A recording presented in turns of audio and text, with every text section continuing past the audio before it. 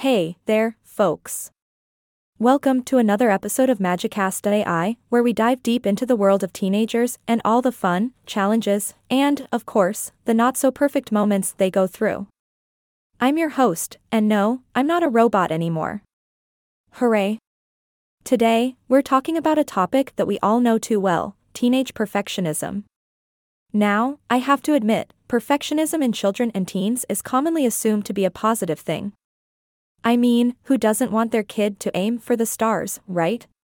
But it turns out, perfectionism can lead to some serious mental and physical health effects. Yikes. You see, many high-achieving perfectionists are actually hiding some inner struggles behind their quest for perfection.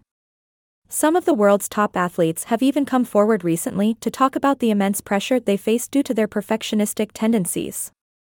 I mean, have you ever tried throwing a perfect pitch or nailing a free throw with the weight of the world on your shoulders? It's not easy, my friends. So, what exactly makes perfectionism so dangerous for our teens? Well, researchers have discovered a little secret: it's partly genetic. Yep, that's right. Perfectionism can be inherited.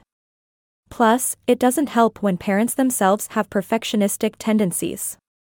It's like a perfect storm of perfectionism, huh?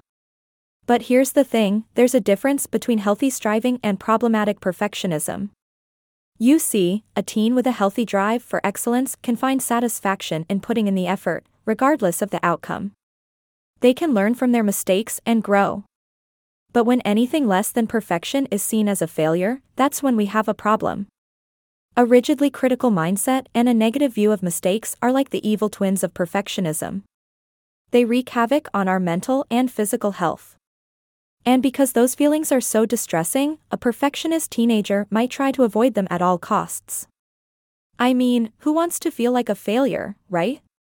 But here's the kicker: avoiding mistakes actually perpetuates the cycle of perfectionism. Plus, it interferes with the process of learning. You see, our mistakes, as frustrating as they may be, are invaluable lessons in disguise. They help us grow, learn, and become even more amazing versions of ourselves. Now, let's take a closer look at the different types of perfectionism. First, we have self-oriented perfectionism.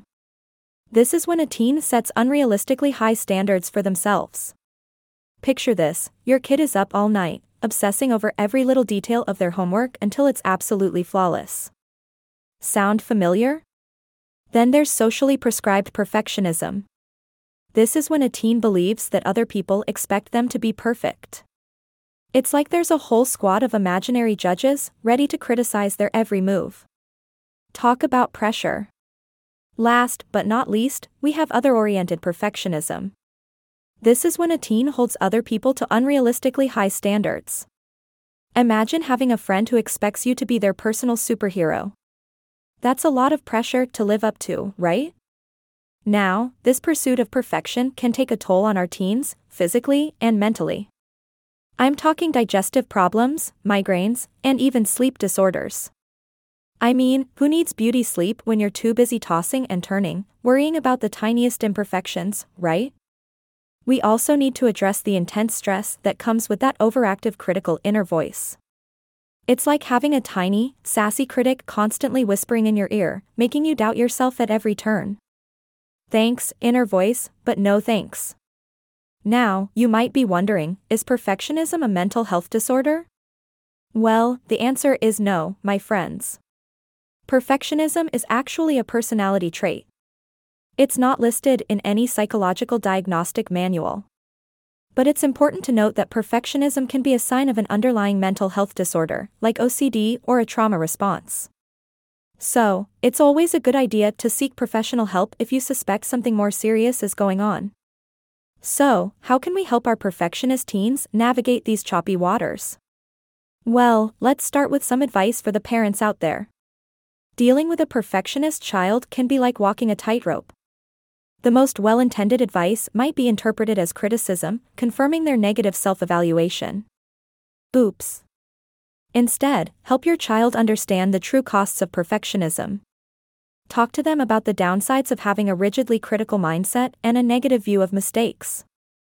Show them that it's okay to make mistakes and that they're an essential part of the learning process.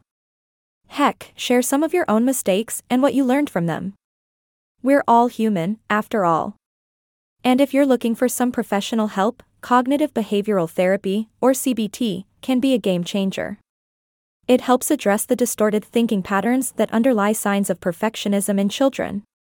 It's like a mental gym session, strengthening those mental muscles and helping our teens build a healthier mindset. Remember, my friends, perfectionism doesn't define our teens. It's just a small piece of who they are. And here at Magicast.ai, we're all about helping teenagers discover their true passions and strengths, so they can find self-worth that doesn't depend on someone else's opinion. If you suspect that perfectionism is taking a toll on your child's mental health, don't hesitate to reach out. At Newport Academy, we offer tailored treatment approaches and a family-focused philosophy of care.